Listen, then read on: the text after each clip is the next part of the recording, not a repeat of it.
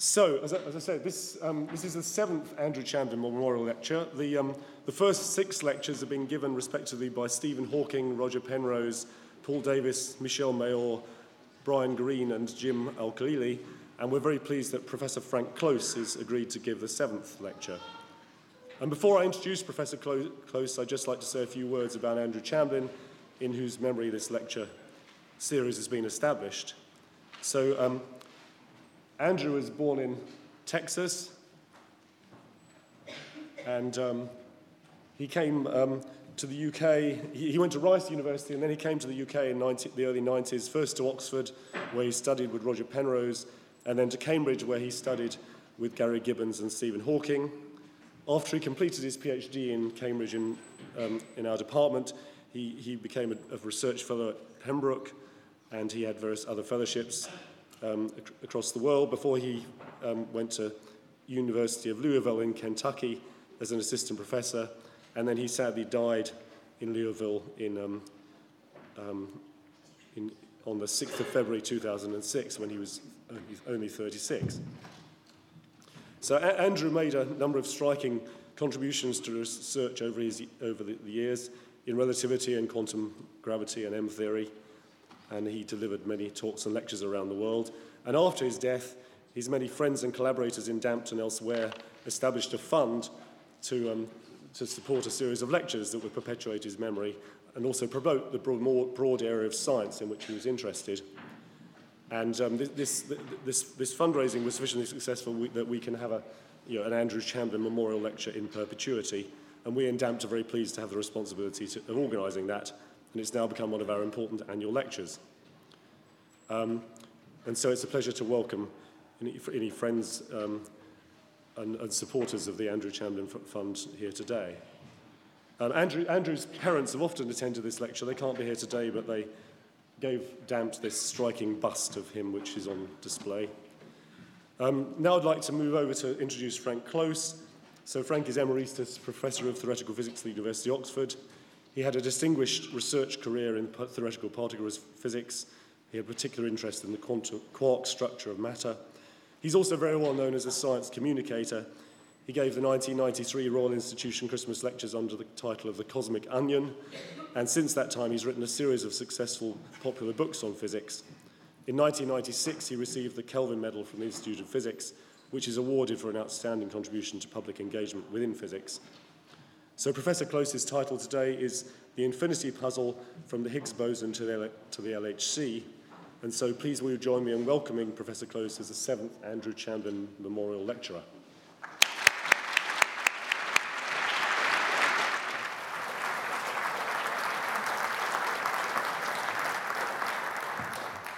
Thanks very much. Well, this year I imagine there's only one topic that one could possibly talk about, and that is, of course, the Higgs boson, whatever it might be, and whoever it might be named after, and that's really the theme of the talk, to try to tell you about the story of how, for the last 50 years, we have unwittingly been moving towards a great climax, and I'm trying to keep talking while people finally come in. This is not made up.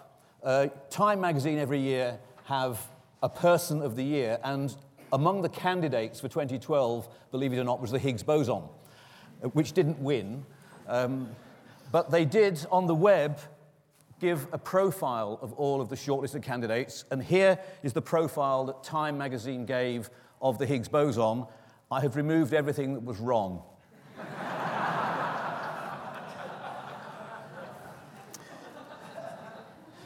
But I shall now reveal what is behind those things. So take a moment to thank this little particle for all the work it does. During the course of this talk, we will understand why these wrong things are wrong, but let's come to it.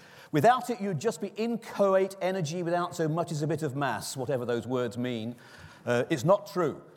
The media keep telling us that the Higgs boson is responsible for mass. It isn't. We'll learn what it is responsible for. What's more, the same would be true for the entire universe. Well, I know that physics has done a lot, but we only understand at most 4% of everything. 96% of dark energy and dark matter, we haven't got a clue what it is. It was in the 1960s that Scottish physicist, Peter Higgs comes from Newcastle, First posited the existence of a particle that causes energy to make the jump to matter. It was not until last summer that a team of researchers at Europe's Large Hadron Collider, Rolf Hoyer, Joseph Incandela, and Fabiola Gianotti, not to mention 6,000 others, Joseph and Fabiola happened to be, at that time, the leaders of the two big collaborations.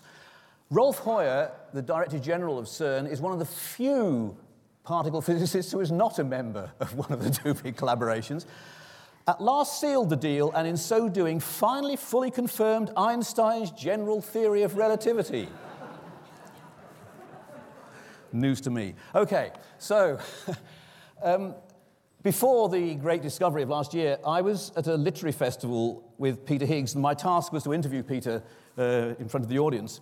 And I found myself introducing him the following way. I said, in 1964, you were scribbling these equations on a sheet of paper, and after that, today, this is what had happened. You scribble these equations, and now we've got a 27-kilometer ring of magnets deep under the ground, smashing protons head-on into each other at nearly the speed of light to recreate the conditions of the early universe. The detectors that see what happens are the size of battleships. The pictures that they make are absolutely wonderful. Can I give the only commercial in this talk at this moment? This is one of the wonderful pictures. For the last 2 years, I and the people at the Science Photo Library have been creating the first particle physics app, which came out yesterday, and if you get it in the next 24 hours, it's still cheap. Go to theparticles.co.uk and you'll find it all. Anyway, beautiful pictures like this, which you could use as artwork, but they are actually very profound. Here, these are not the scientists involved.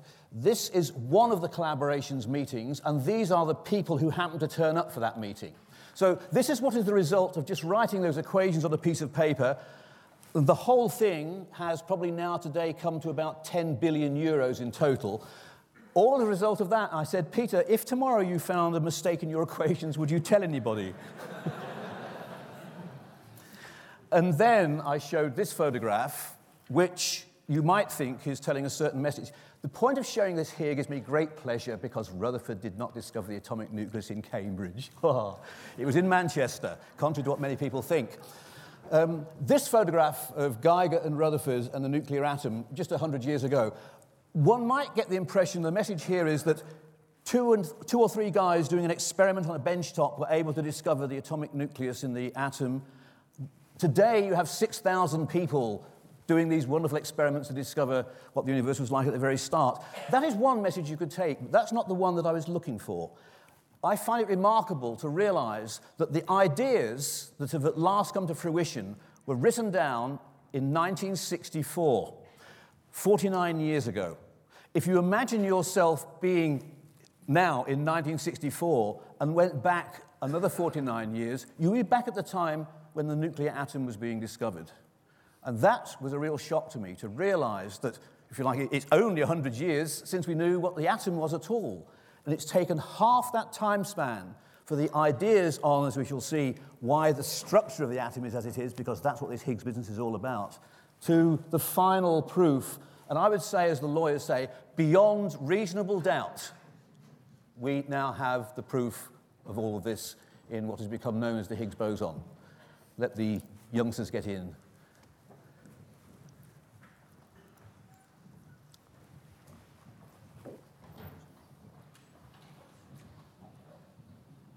Okay.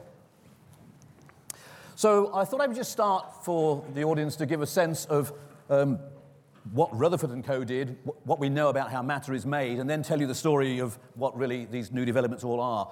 So you're seeing me because light is shining on me and it comes into your eyes. In the jargon of the trade, there is a beam, there's a target, and a detector.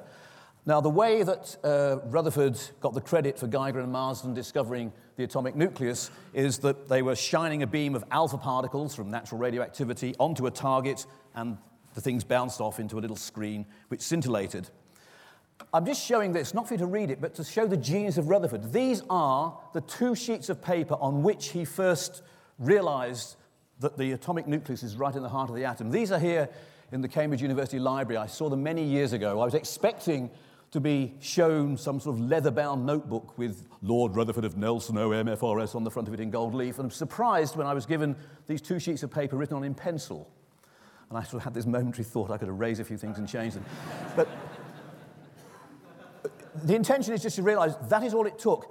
And the genius of Rutherford was there's only one equation on there. You can't read it, which is just as well. It just says half mv squared equals something on the right. Half mv squared is the mathematical way of describing kinetic energy, the energy of motion.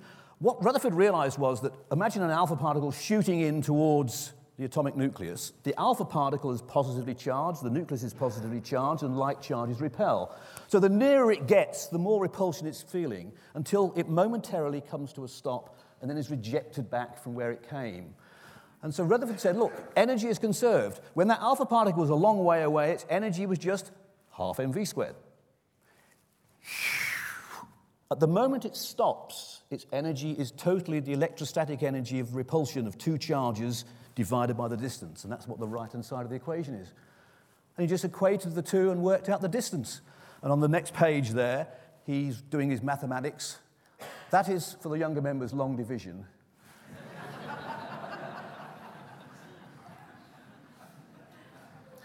And here you see the excitement.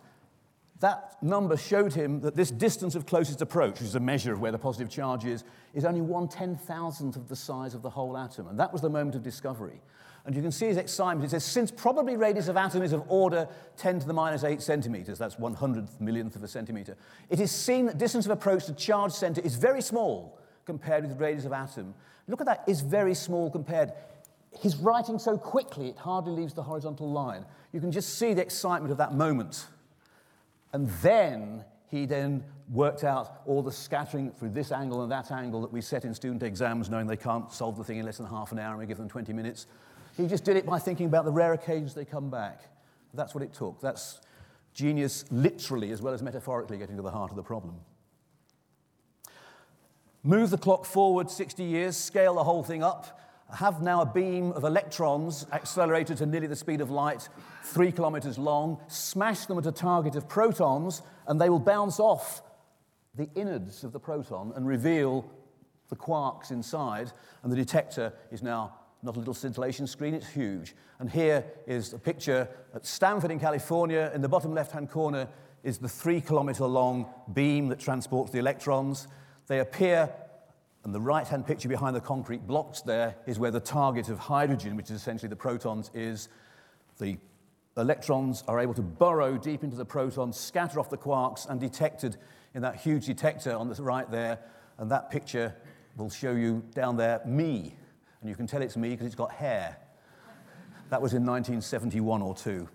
So that was the nature of how to discover the quarks deep inside the proton. It was the same idea that Rutherford had used years before, but just scaled up, much more powerful, much deeper.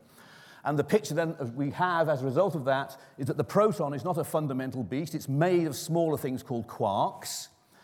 These quarks are gripped together, if you like, glued to one another, by exchanging things called gluons. We're not short of imagination in the way we name things in this subject.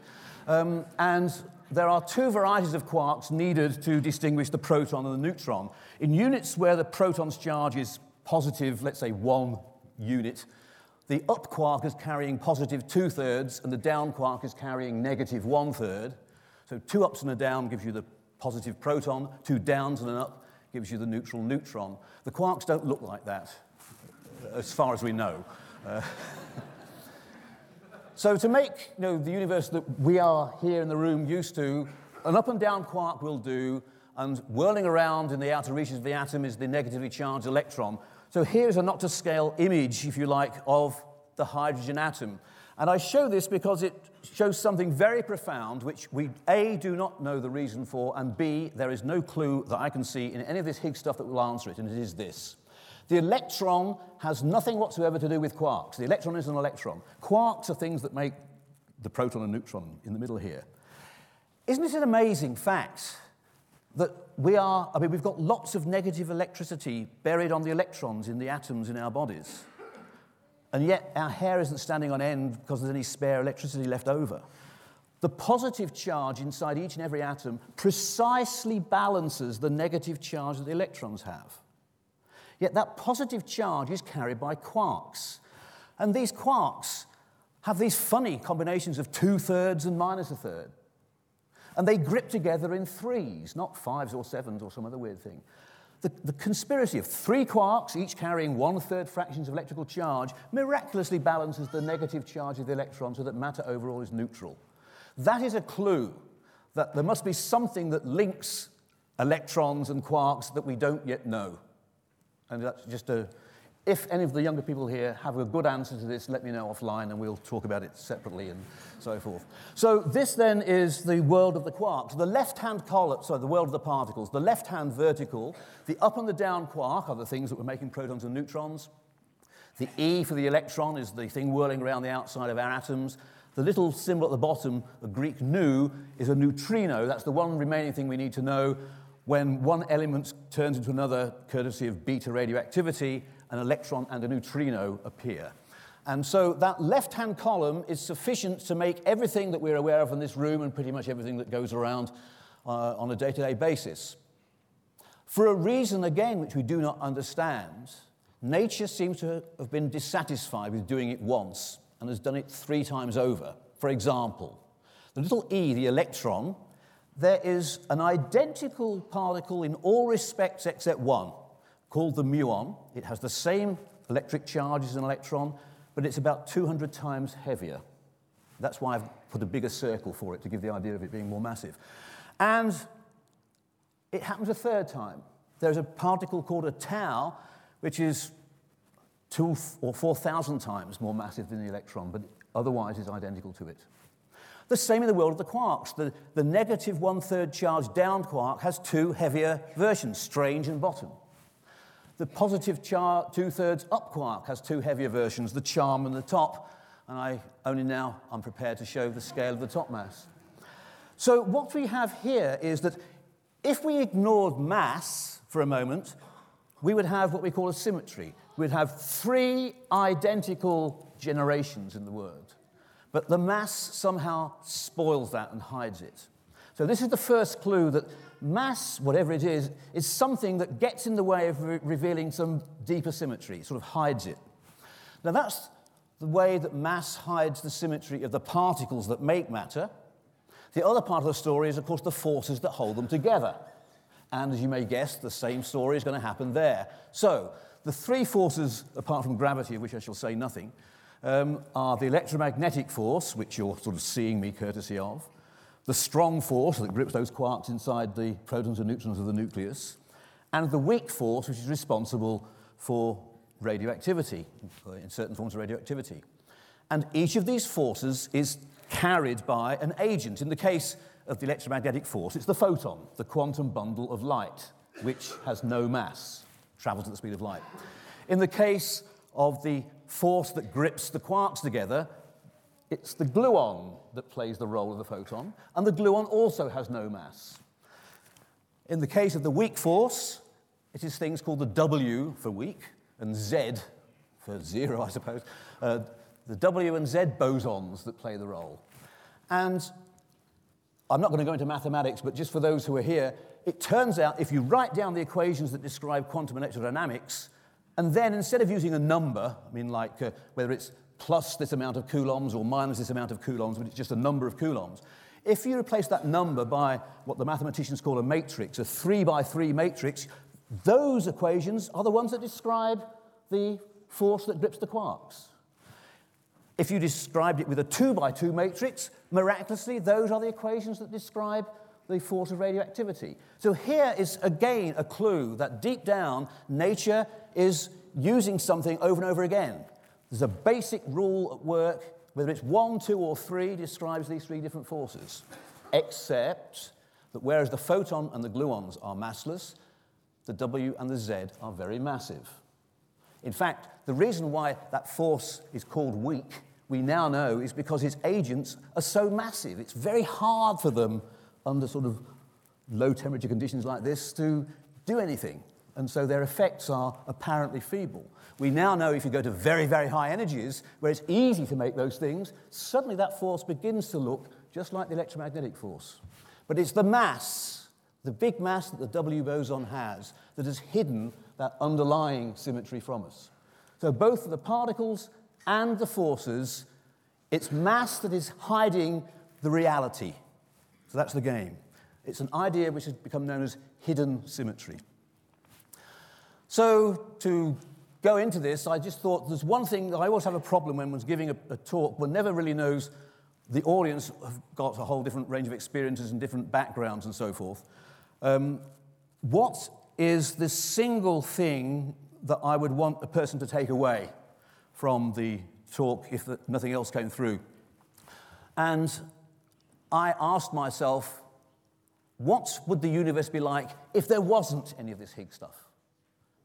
And the message that I would want you to take away is there would still be mass. The mass that makes you and me, 99.5 or more % of it is actually locked up inside the atomic nuclei in our atoms.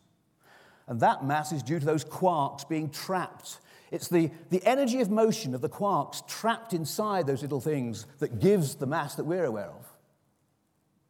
What this Higgs business does is gives the mass to the electron, or the little quark itself. But if that was not there at all, we would still have our mass because of it all trapped in the nucleus. So that's the message to take away. This Higgs business has very little to do with mass, and this one's very careful. What it has to do is everything to do with structure. Why there are atoms with a nucleus in the middle, providing the means to make chemistry and biology and everything. That is the message I want to come out with, and that's what I really want to develop. So why is there structure? I mean, in the Big Bang, very, very hot, stuff was just created, thrown out all over the place. The universe cooled. Why did it cool into structures that eventually can make DNA and atoms and so forth? Well, I will not explain why and how, but I'll just give you the punchline. The fact, why does the hydrogen atom have the size that it does? In part, it's because the electromagnetic force holding it together has a certain strength. But what gives it the scale of size? There has to be something, in the jargon, with a dimension to do it. And the something is the electron. It's the mass of the electron that tells you how big the hydrogen atom is. If the electron was heavier, hydrogen would be smaller. If the electron were lighter, hydrogen would be bigger. If the electron mass was nothing at all, hydrogen would be infinitely big, which is another way of saying it wouldn't exist. So the electron mass, which arises, we believe, courtesy to this mechanism, is critical for giving atoms their size. It is less direct, but I'll just make the statement, and if you want to know why, you can come to the Cavendish colloquium in a month. But the fact that the quarks have a little bit of mass is ultimately what causes the atomic nucleus to be very compact. If the quarks had no mass, the atomic nuclear forces would be long range and matter would be completely diffuse. So bottom line, the masses of the quarks make compact nuclei, the mass of the electron makes the atoms like this. You've got the atomic structure from which chemistry, biology, and things can develop. And that's the punchline I would want you to take away if you take away nothing else. It's important for my conclusion. So, how did this all begin in '64? It was because people were interested in the forces, in particular the electromagnetic and the weak force. And let me tell you why and what. Here's a nice picture of Venus transiting the sun, which is there for no obvious reason, except that it hit me when I saw this picture last year. Venus is about the same size as the Earth. So you can imagine that's the Earth going across the front of the sun, and we all know how big the Earth is. And you begin to realize how huge the sun is, especially when you realize that that thing is in the foreground of the sun. Anyway, so that's apropos of nothing at all, but there it is. So you are seeing, because the sunlight is radiating electromagnetic radiation across space, that's the electromagnetic force in its radiant form at work. The fact that the sun is burning at all is because hydrogen, the seeds of hydrogen, the protons at the heart, are by a series of processes turning into helium, the next element in the periodic table. And a critical feature in this is the weak force at work. The first stage of the cycle is turning protons by a series of processes into helium, which involves a proton being converted into a neutron by a form of beta decay. And it is the weak force that is controlling that. If the weak force was much stronger than it is, the sun would burn much faster than it does. The fact that the sun has been burning for 5 billion years is because the weak force is so feeble. If you were a proton in the sun at the start 5 billion years ago, Today, there is still only a 50-50 chance that you would have bumped into another one and set the solar cycle going. So the fact that we are here is thanks to the fact that the sun only just keeps burning, and it only just keeps burning because the weak force is weak, and that is because the W boson is massive. If the W boson was massless like a photon, the sun would have burned out before long ago. So this is not just arcane stuff that this Higgs business is talking about. It is very directly relevant to our existence. So let me then try to amplify this. The electromagnetic force, all associated with James Clerk Maxwell, but here in Cambridge, it was really what happened in the 20th century when Paul Dirac combined Einstein's theory of relativity with the quantum theory to create this wonderful theory known as quantum electrodynamics, which describes the interaction of photons, particles of light, with electric charges, such as the electrons in atoms and matter. And he created this around 1930 or so, and at first sight it looked wonderful. However, the moment you went beyond the first approximation, you suddenly started getting answers of infinity. Now, if you get an answer of infinity coming out of a calculation, it shows that something's gone wrong. The problem is what, and what do you do about it? So it was clear that there was some problem with this. And by the late 30s, many people began to think that this apparently wonderful theory was useless. And Pauli himself even said that he was going to give up physics and start writing novels, which is probably just as thankful that he didn't, because the solution to this dilemma, the infinity puzzle as I call it, was finally found in 1947 at the Shelter Island Conference, a process called, quote, renormalization. Whatever that is, if you want to know, you can go and read a book. But the one critical thing I just need to say is they discovered a trick whereby you could, this answer that appeared to be infinity, you were able to sort of remove that and reveal the real numbers lurking behind it. And although nobody has been, well, Dirac himself was never really totally happy with this procedure, it clearly works because you can reveal numbers which agree with experiments to accuracies in some cases of 1 part in a billion, which is analogous to saying you could measure the width of the Atlantic Ocean to the accuracy of the width of a human hair. So that really shows that once you've got rid of that infinity, it works. And the procedure is part of standard fare. The one critical feature that enabled that trick to be pulled was that the photon, the carrier of the electromagnetic force, has no mass.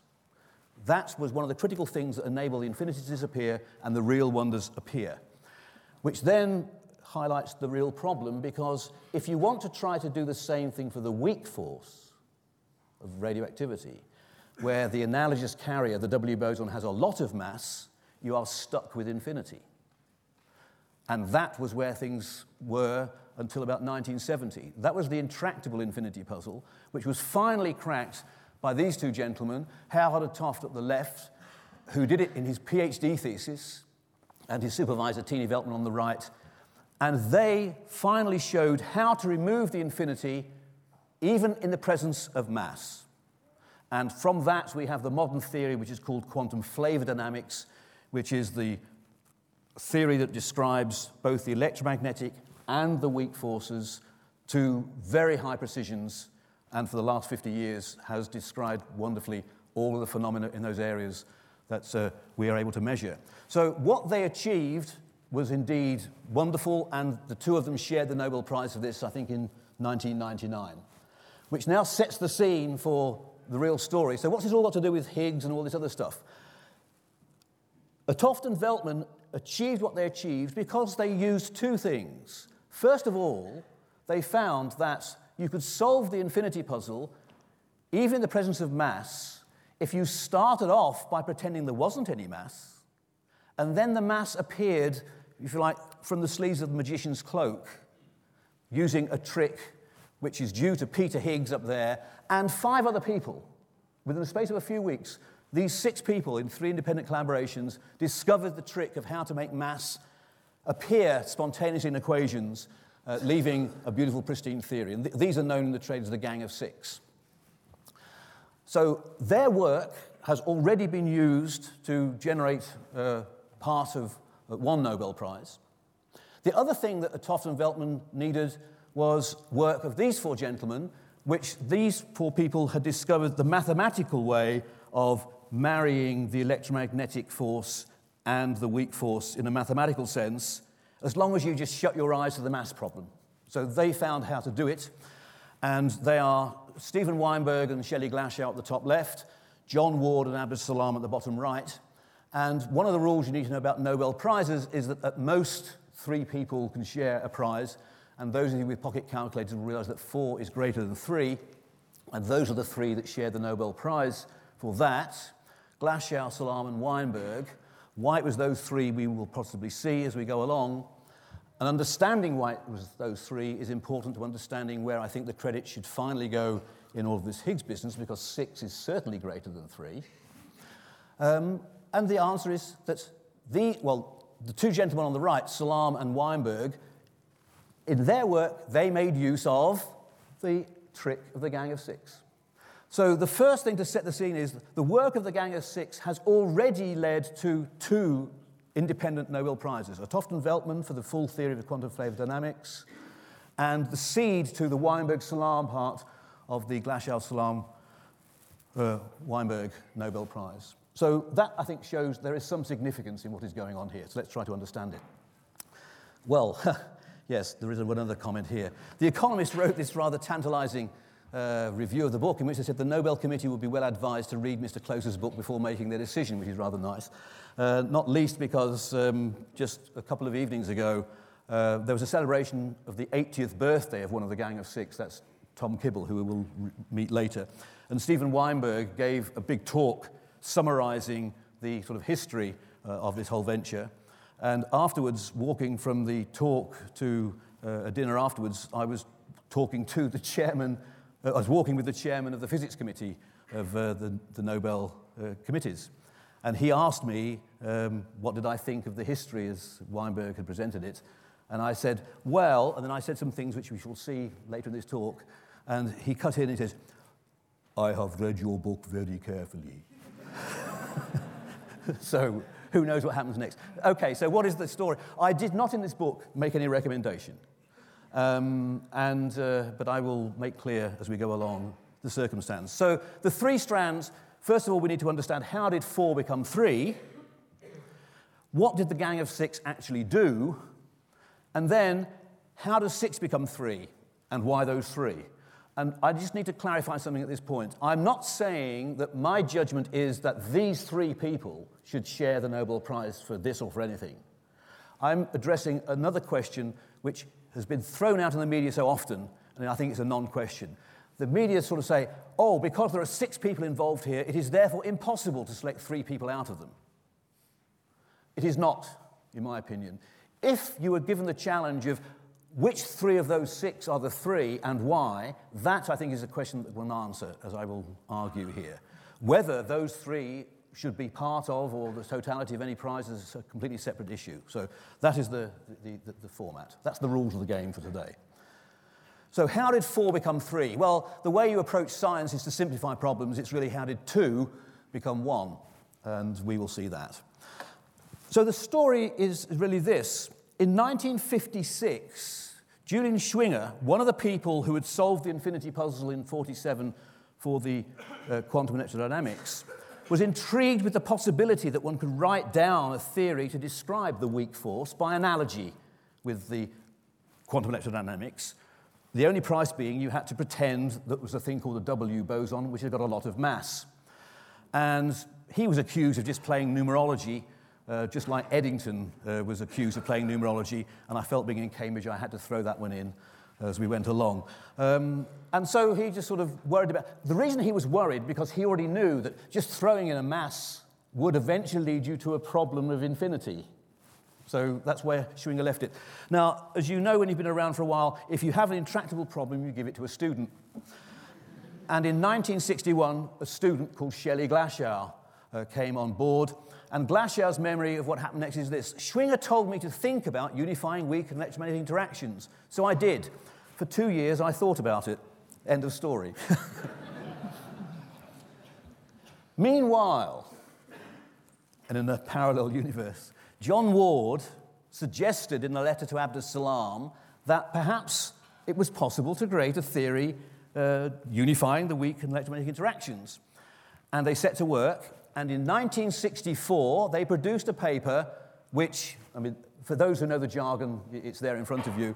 That paper had all the features that we now know nature has. In the mathematical language, it's SU2 cross U1. It predicted a Z boson, which we now know experimentally exists, and it had everything. So in 64, Salam and Ward had cracked how to marry these two forces. I'll just show this because from Salam's widow, I got the manuscripts that she'd preserved of the draft of this. I just show this for a couple of reasons. All the crossings out are interesting because historians can go and look at the crossings out and you get a sense of how the ideas developed. The things that didn't appear in the final version, the things that are thrown away can teach you a lot about the thought processes. And I sort of wonder, today, when everything's done on a computer disk and you throw it, what historians of the future will be able to reconstruct about the thought processes. But it's just sort of interesting to see that. For example, here is the front page of the actual published version, and you notice in the manuscript on the left there is an abstract.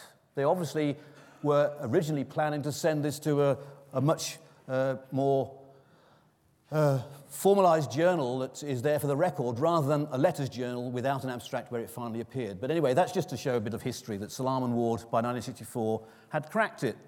The problem is that Glasgow had already done it in 1961. They were not aware of the fact. And so that is why Glasgow is one of the three that shares the prize. But what is intriguing, and I said this at the dinner at Imperial the other evening, something I really do not understand. As we will see, Salam and Ward in 1964, working at Imperial College, have found the key how to marry the weak and electromagnetic interaction. But they don't know how to get rid of this infinity puzzle for the mass stuff. Meanwhile, at Imperial College, 3 of the Gang of 6, in particular Jerry Guralnick, who was a young postdoc, had cracked the mass problem, but didn't know anything at all about where to apply it. And I use this as an example of how to miss a Nobel Prize. That Jerry Guralnick, who was then a young postdoc, went to lunch with John Ward, who was at that stage a very senior and well-known international physicist. And you can sort of imagine the nervousness of the occasion if you're in Jerry's situation. So you try to get a conversation going, and Guralnick's memory is, so I started telling John Ward about what I was doing, that I found this way of making mass appear out of equations. Now, Ward was quite a sort of suspicious person, or probably almost paranoid in a way, and he said, just a second, stop. Have you published this? And Guralnick said, no. Have you given talks about it in public? And Guralnick said, no.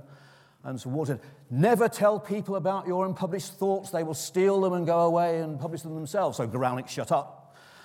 And in his memoirs, and he agreed the other evening, he said that I didn't feel in the circumstances I could now ask Ward what he was working on. So the conversation went elsewhere. But had it not been stopped at that moment, one of them had got the lock, the other one had got the key, the whole thing could have been cracked there and then, how to bring mass into the SU2 cross U1 model and create the fully fledged theory. And that is not what happened. 3 years elapsed before that critical step was taken in a profound way, as we will see. So how did 4 become 3? Well, we've identified Glasgow. He was the first person to recognize the critical SU2 cross U1 mathematical way of doing this, but didn't know what to do about the mass. We will see that Salam and Weinberg got their share of this prize because they incorporated into Glaschau's work, if you like, the trick of the Gang of 6. So that really brings us to what is it the Gang of 6 did. And to take this next bit really depends how much physics you know or not. I'm going to do what I call pedagogy for scientists or radio hams or gardeners with greenhouses. Radio hams is probably nearer to it. The one thing that we need to know is electromagnetic waves, such as light. There's electric fields and magnetic fields, and say at one instance there's an electric field like this, and as it dies away, the magnetic field grows perpendicular to it, and as this dies away, likewise. So it's an electromagnetic oscillation. The only difference between visible light and gamma rays or radio waves is the speed of that oscillation. If it's slow oscillation, low frequency, you've got radio waves. Middle, you've got optical, and very, very fast, you've got X-rays. So the frequency distinguishes where in the spectrum you are, but in all cases, they're doing it like this, and the wave is propagating that away. So the electric and magnetic fields are wobbling transverse to the direction of motion. There is no longitudinal compression wave. You're seeing a continuous light beam. It's not one that's pulsing all the time. So the critical thing is that electromagnetic waves only act in this transverse direction. And by a profound set of arguments which don't need to concern us, that is linked to the fact that the photon has got no mass. But anyway.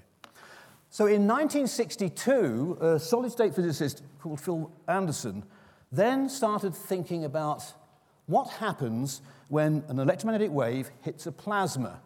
Now, what's a plasma? A plasma is when, instead of the electrons and protons being linked in atoms, usually in a hot condition, they're just flowing independently. You've got a gas of negatively charged electrons and positively charged protons swimming all around, like in the heart of the sun, for example.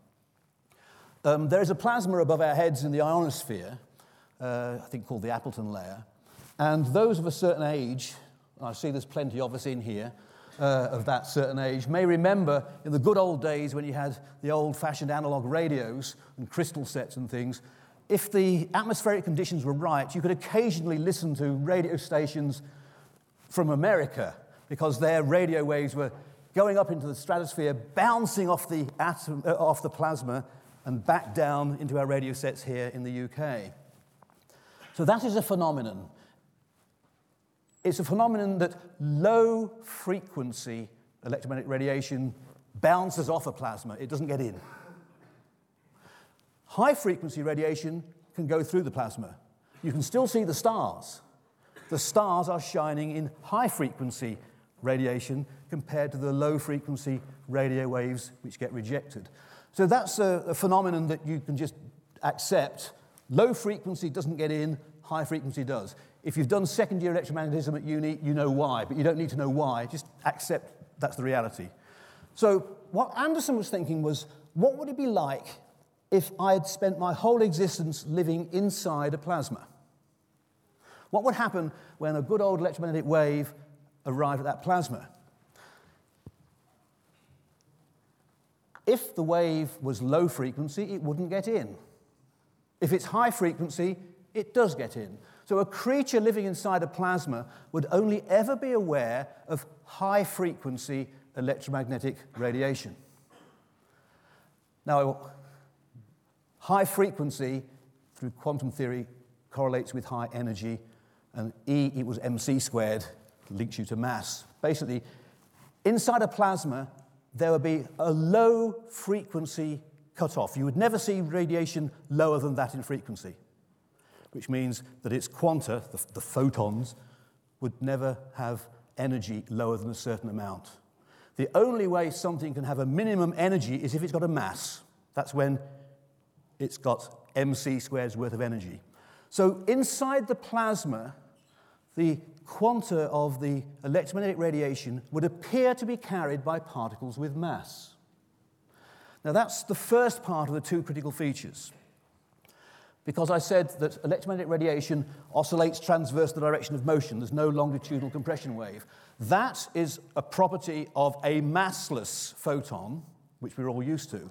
If, however, the photon had a mass, there would also have to be the longitudinal compression wave as well. And that is the miracle final ingredient, because inside the plasma, the waves that are high enough frequency to get in set the plasma itself oscillating in the longitudinal direction. So Anderson realized that if you had spent your whole life living inside a plasma, your experience of electromagnetic radiation would be that it is carried by photons with mass. Now you just have to take the leap and suggest, well, perhaps we do live inside a plasma, that the whole universe is filled with something. You might call it the Higgs field, if you like, to coin a phrase. But there's one further feature to make this analogy complete. In a real plasma, it is possible to, if you just hit it right, that all the negative charges sort of go one way and the positives the other. You get a coherent phenomenon which is called a plasmon. And the analogy is, if you think that the whole of the universe is filled with some sort of plasma, that you will excite it to make what you might call a Higgson, which is what the Higgs boson is. So this physics pedagogy is completely legitimate. I think that all of these stories you hear about people trying to say, oh, to describe the Higgs boson, imagine a field of party workers and Mrs. Thatcher walks through and they gather around her and so on and so forth. It's very nice as an analogy, but actually, Phil Anderson in 1962, in a physical review paper, had already posed this sort of thought question and gone through legitimate physics to set up a situation, really, if we lived inside a plasma, it would all appear as if photons had a mass. That's 1962. So why is it then that Brout, Englert, Higgs and the others in 1964 we are hearing so much about? Well, the problem, you see, is this. What Anderson was doing was completely fine.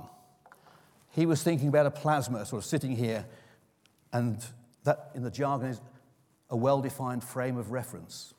If you want to fill the whole universe with a plasma like this, you're reinventing the ether. And that is, as they say, a problem.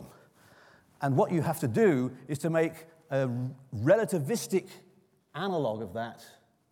You've got to fill the universe with an ether and satisfy relativity at the same time. And that, in the jargon, is not trivial. And basically, that is what the Gang of Six did 2 years later. They were able to find a way of filling the universe with a relativistic version of the ether, which, well, how they did it, I'm not going to tell you. But I will just show you an example to show that the trick that they used is actually much more familiar. They found a way of hiding the natural symmetry, the things that would lead you to think that the photons had no mass. And this phenomenon of hiding symmetry, the idea that your fundamental law has a certain behavior, and yet the things that you see mask it, is very common. And gravity is a beautiful example of this. That the law of gravity is that massive particles interact and they attract each other. The force is proportional to the inverse square of the distance apart. But it doesn't matter which direction. I mean, whether they're oriented this way, that way, or everything, it's all the same. So gravity is the same in all three dimensions. In the jargon, it's three-dimensionally symmetric. Therefore, if gravity alone is at work, you'd expect it to make things collapse into spheres. And indeed, stars like the sun are, to a very good approximation, spherical because of that underlying three-dimensional symmetry. And here is a picture of a whole galaxy of stars, which is pretty well three-dimensionally symmetric. So this is an example of something showing you the fundamental symmetry at work. However, you adorn your walls with beautiful images of spiral galaxies, and that certainly isn't spherically symmetric. In fact, if the only thing you knew about galaxies was that, your student would legitimately have to be given full marks for deducing, oh, that means that the law of gravity only operates in a plane. Yet we know that it really operates in 3D. So this is an example of where the underlying laws are three-dimensionally the same, but the phenomena that you see at large only respect two-dimensional symmetry. Now, I've cheated you because that's not the only galaxy in the universe. And there's lots of them. And if you collected the whole lot, then you would find that all three dimensions are used up. I mean, some this way, some that way. All orientations are used up over the universe at large, but on a case-by-case basis, the symmetry is hidden. And this sort of phenomenon is very familiar. I mean, like water, if I look at above this glass of water, it looks the same however I rotate it through any angle. It's rotationally symmetric through any angle. But we know that if I freeze it, and you get the snowflake, which has this beautiful sort of six-fold symmetry. And that's an example. If all you knew was snowflakes, you'd be unaware that the underlying rules were completely rotationally symmetric. But if you go and look at a frosty window pane, which might be tomorrow morning your first chance to do it, you will see that the individual flakes, this one's pointing this way, this one pointing that way, the window pane as a whole, all possibilities are there overall, but on a case-by-case basis, it's hidden. And the common feature to these things is this. It was discovered by a philosopher many centuries ago called Buridan's ass. The idea you can set up a perfectly symmetric situation, namely a perfectly symmetric ass, exactly midway between two identical bunches of carrots. And if symmetry was the whole story, therefore the ass must starve to death because it can't choose one or the other. And that's the sort of problem that philosophers like to worry about. In reality, you know that something must happen. That it'll go this way, maybe a slight puff of wind makes it choose the left rather than the right. But of course, what you're doing to solve this paradox is you're introducing through the back door a little bit of asymmetry, but one which has a big consequence. And to get a little bit nearer to this in a more familiar situation is having a sort of hemisphere here with a ball on top of it, and you know that's rotationally symmetric all the way around, and yet you know what will happen is that the ball will roll down into the bottom and end up at some random spot. I mean, that's the idea of roulette wheels. You can't predict where the individual ball's going to end up, except you can guarantee it'll be in the house as 00 rather than yours. But the thing is that you started off with something which is rotationally symmetric, and you ended up with a ball in that direction or over there or something like that. But if you do the trial thousands of times, the ball will end up anywhere around the bottom. So this is a nice example. And then you're going to say to me, I now understand it because you're cheating. The reason, of course, it is perfectly symmetric. I could imagine the ball sitting there at the top forever. And the reason it rolls down is because you weren't careful enough. I'll say, well, hold a second. Let's imagine a perfectly spherical ball underneath here made of spherical atoms, and a spherical ball here made of spherical atoms, and we can imagine lining them up bang on top of each other, except we can't because at room temperature, things are jiggling around. So therefore, again, by chance, they will fall someplace. And then you say, okay, forget room temperature, let's do it at absolute zero. Now what's the problem? And now we come to something very profound which I do not understand, and it is this. We know from the Heisenberg uncertainty principle that you cannot set it up. You cannot both know precisely where those two atoms are to line them up, at the same time be totally sure that they're not moving this way or that way. You cannot both pin a thing down without knowing with some uncertainty where it's going. The underlying fact that the universe reads quantum mechanics, or the Heisenberg uncertainty principle, means that even in principle, you cannot set up a ball on top of another ball and have it not roll off somewhere. So the common feature to all of these examples that I've shown you, the spherical galaxies and the ball rolling down, and ultimately the way that these gang of six did the mathematical trick, is that you start off with a situation where the underlying law is symmetric, but highly unstable. And the slightest bit of instability will give you a stable solution which has hidden the original underlying symmetry. And that is how it turns out that the underlying symmetry of the mathematics is there for all the particles and the forces if there wasn't any mass, but that in a mathematical sense is highly unstable in the presence of this all-encompassing field of stuff that we are in called the Higgs field. It's the wrong name because the gang of six talked about this, not just Higgs. So, this is now getting me towards my 3 out of 6 in the last few minutes. Brout and Englert were the first to publish this trick in relativistic field theory early in 1964. Peter Higgs was beaten by about 3 or 4 weeks to that. However, Peter Higgs did something which none of the others did. He realized that there is a consequence of this idea, that there must necessarily be a massive particle which is unstable, whose decays will be able to tell you whether this trick is really used by nature or whether it's just some mathematical game that theorists are playing. So moral number 2, it's easier to be Shakespeare or Beethoven than a theoretical physicist. You can change a few words in Shakespeare or a few notes in Beethoven, you've still got a wonderful construct. Change it one symbol in the mathematics of the relativistic mass mechanism, and it doesn't work. And it's experiment that determines whether your symphony is nature's or not. And that's why experiment is important, in my opinion, why the Higgs boson, correctly named because he's the only person who drew attention to this feature, is a critical thing that is enabling us today to know beyond reasonable doubt that this whole idea is correct. The history of the thing, to show you how tight it was, Brout and Englert published their paper. I asked all of these why they didn't mention the boson that Higgs has now been named for. And Brown and Englert said, well, they didn't mention it because they thought it was obvious. And Peter Higgs said, it was obvious, but he mentioned it. And more particular, 2 years later, he wrote down the critical equation in the paper which showed that the decay of this boson had certain properties that was very special and could be used to test the whole idea. And it's that, really, which we have now done.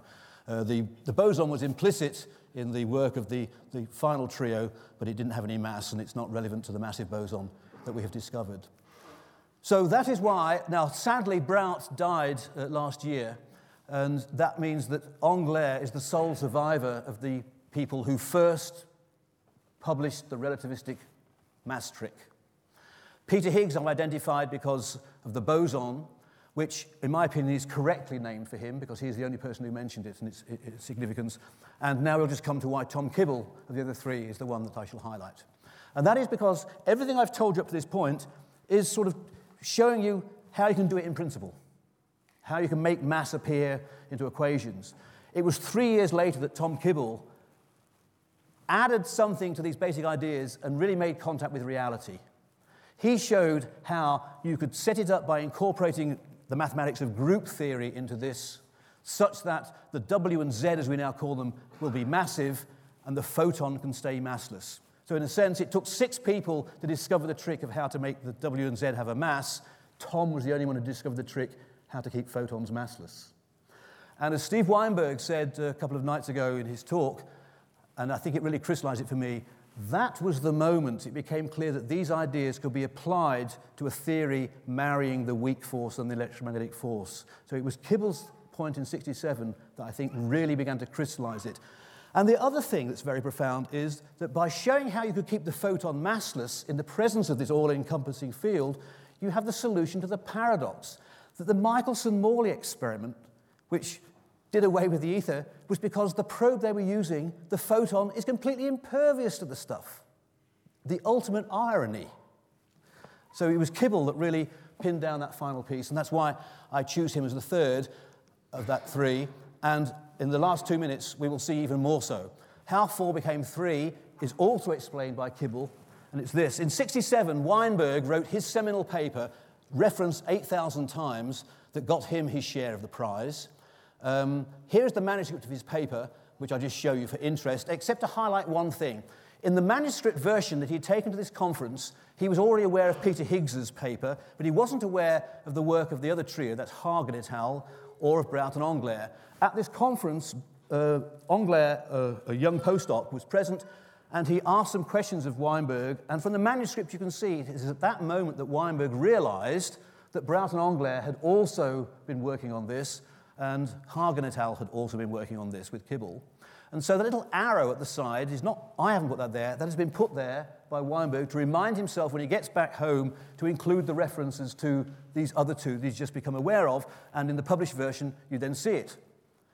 It's because he has learnt about their work later than his knowledge of Higgs that Higgs is there first in the published reference, even though chronologically he should have been second. That is part of the reason why Higgs's name has become sort of very well known. It got even worse 4 years later. Here is the chronological order and the relevant papers. Phys Rev Letters, Volume 13 for Brout and Englert, Physics Letters, Volume 12 for Higgs. Just notice that, because in 1971, Weinberg has the chronology this way, and the journal has been transmogrified to Phys Rev Letters, which looks like it comes right. Phys Rev Letters 12 in front of Phys Rev Letters 13. I'm not making it up because that is the actual thing. And those of us who've published in Phys Rev Letters know what a pain the editors are in saying, well, you've got a full stop where it should be a comma and so forth. On this occasion, they didn't even check the journal reference. This paper of Weinberg's has been referenced itself several thousand times, and it is fascinating. If you go and look through the references to this paper and see how many of them have given the incorrect reference to this, it's like a Darwinian mutation going through the literature for the last 40 years. And it also has the common message. It shows we tend to reference other people's references rather than reading the original papers. But the critical point of this is, look at reference 4. See particularly Tom Kibble, 1967. Tom Kibble's insight that you could keep the photon massless while letting these other things have mass was the thing that made Weinberg realize this is the key feature which led him to make the full Weinberg part of the Weinberg-Salam model as it became known. And Abdus Salam was in the same department as Tom Kibble, and although a few years before, Abdus Salam in 1964 must have just been totally blind to what was going on. As I said, that lunch that Ward had with Guralnik and nobody was talking the same language. 3 years later, Tom Kibble's tutorial made Salam realize this was the real deal. And I think the key is, and this is slightly for more experts, Tom Kibble had shown how to bring group theory on top of the basic ideas, and Abdus Salam was a man who was a group theorist. And suddenly it resonated for him, and he realized, aha, this is the key feature. And that is ultimately what separated Salam from Ward and gave him his share of the prize. And so we now understand how 4 became 3. Glashow, because he had the idea first. Salam and Weinberg, because they incorporated Kibble's insight on the mass mechanism to complete the thing. And here's the letter that indeed nominated Salam for the prize, sent by his head of department, Paul Matthews. And the critical thing I want to draw attention to, 1, 2, 3, 4, 5, about 6 lines down, using the recent work of Kibble done in our department. So I think that is why Kibble outdistances maybe any of the other people in there. I mean, it's a very interesting thing. But I think Kibble's work has been not hugely recognized, and I think that is why I included him as my final of the 3 out of those 6. So there's the answer. That's how 4 became 3. Glashow did it first. Weinberg and Salam added the critical part of the mass mechanism that Kibble had drawn attention to. And so we can end by seeing, again, Time's wrong summary and understand why. Well, mass, as we've said, really comes about, mass that makes you and me comes about because the quarks are trapped.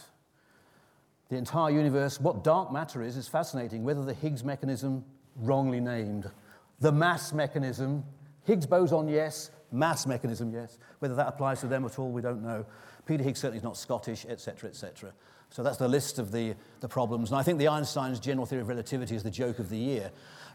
So I think that brings me into the conclusion that that was what Time nominated for their Person of the Year 2012.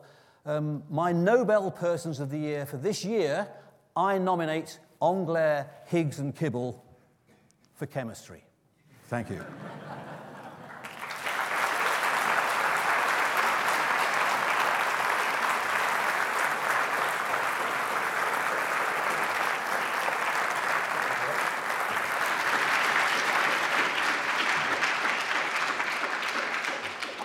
So, Professor Close will be pleased to answer a few questions. So, are there any questions from the audience?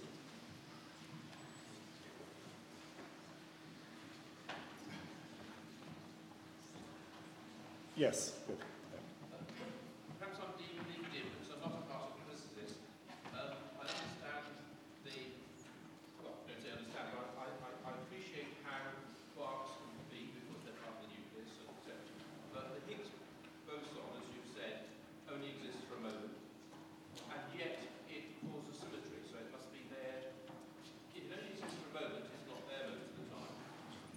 Is the universe full of Higgs bosons being suddenly created and destroyed, or are they always there in some way, or do they have their effect without being there at all? So the basic question is, are Higgs bosons there all the time, or are they only ephemeral and so forth? But if we are there, where are they? Right. We are immersed, I think, now, beyond reasonable doubt, in this mysterious field, which is there all the time. In order to excite that field into a particulate form, just like the electromagnetic field is there, you can excite photons just by a small amount of energy will create photons because they've got no mass. To do the analogous thing for the Higgs field, you've got to focus in 125 GeV in the jargon, the amount of energy that will be the amount of energy that's trapped in an atom of somewhere up long way. So focusing that amount of energy into small enough space to make that field bubble up into the Higgs boson has not been possible until this last few years. So in a quantum mechanical sense, they are there all the time fluctuating in and out of existence, but not in a way that you can make them materially present until you focus that energy in there. So it is the presence of the field which is responsible for having the effect on particles flowing through it and giving them masses. In a quantum sense, The Higgs boson is the excitation of that field, analogous to the way the photon is the excitation of the electromagnetic field. It just takes much more energy to make it bubble out and manifest itself. And then it does it only for the briefest of moments.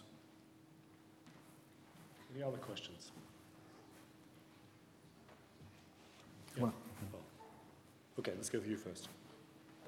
Why don't they just give consecutive Nobel Prizes? Why don't they just give consecutive Nobel Prizes? It is possible they might. There's no reason why you could not. I don't have to make that decision, I'm pleased to say. I do have a solution, though, which is, because the real question is, what about the experiments? And also, what about the machine itself? 20 years ago, I and many others really wondered whether the LHC would ever exist, because the technology to do it was so far beyond what was understood at the time in a whole range of things, superconductivity and so forth. But it worked because of the genius of the engineers. So my solution is that this new prize, the Queen Elizabeth Prize for Engineering, which has designs upon being a sort of engineering Nobel Prize, if that would go to some combination of the engineers who designed and made the LHC, that would be great. If the physics prize would somehow go to some representatives of the experimental side, and the chemistry prize go to some theorists, I could get the Peace Prize for sorting it out. But why the rules are as they are, I don't know, and I'm not a lawyer to know. You think in the era of big science they might change that? That's an interesting point. The Nobel wrote his will, and the reason why he left maths out, I think we all know, and if you don't know, it doesn't matter to discuss it now, but it had something to do with his wife and a mathematician. And how it came about that this limit of 3 worked in, I don't know. But of course, at that time, science was not like it is today, and you've hit the nail on the head. There are some areas of science, like the Human Genome Project, for example. There are some projects today which cannot happen unless there are huge numbers of people working.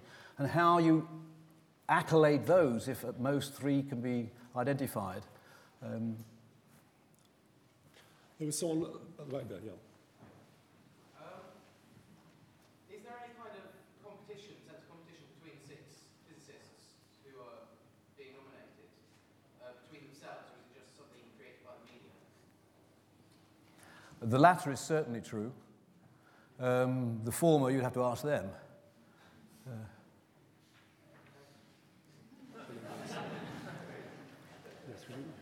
If 96% of matter is dark matter, and if the mystery of that was unraveled, could these particles be put in a more rational perspective? The question is, if 96% of matter is dark matter, and if the secret of that could be unraveled, could all of this be put into a more complete formalism, I think?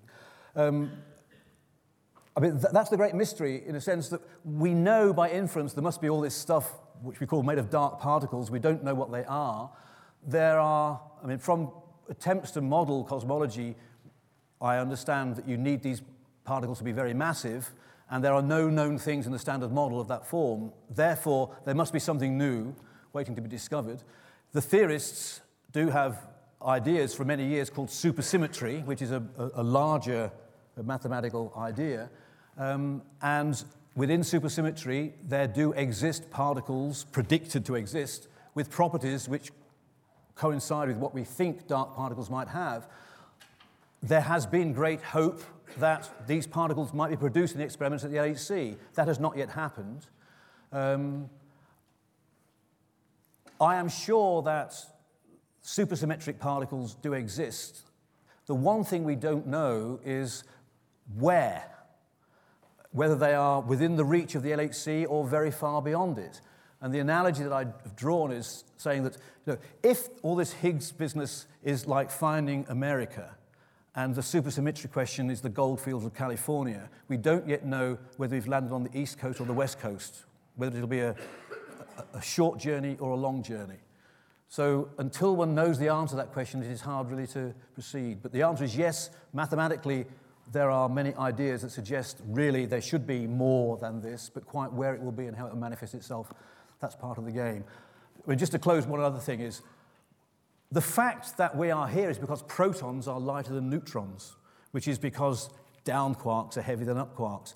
There is nothing at all that gives us any clue in the mathematics, let alone the experiments, as to why the down quark is more massive than the up quark, let alone why the mass of the electron is so conveniently in there that radioactivity can happen and transmit the elements. So why the particles have the pattern, why the fundamental particles have the patterns that they have, interesting question, and I hope there will be some quirk in the experiments that will give us a clue where to go with that. So, is there a final question? Okay. So I think then this is a good point to stop. So I'd just like to, I hope you'll join me in thanking Professor Close for a really excellent delivery of the 7th Andrew Chamblin lecture. Thank you.